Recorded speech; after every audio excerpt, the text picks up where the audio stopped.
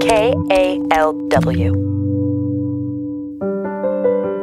This is New Arrivals, a socially distanced book tour with Bay Area authors. I'm Lisa Morehouse.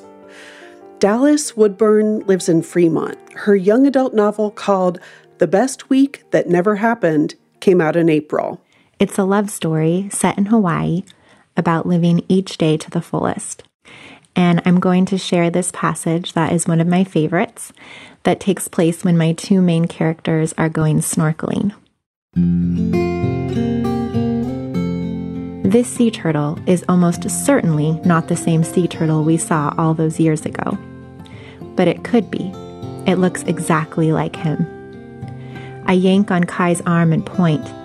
The sea turtle glides through the water, a calm expression on his face. He approaches us steadily, getting close enough for me to glimpse a few barnacles clinging to his massive, beautiful shell.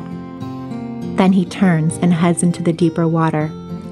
Like an instinct, I follow. Kai swims beside me. His eyes behind his mask are wide with excitement.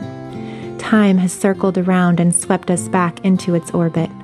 We've caught up to something that previously slipped away, something I thought was gone forever. It seems possible to keep swimming and swimming. Maybe we can follow this sea turtle to the end of the world.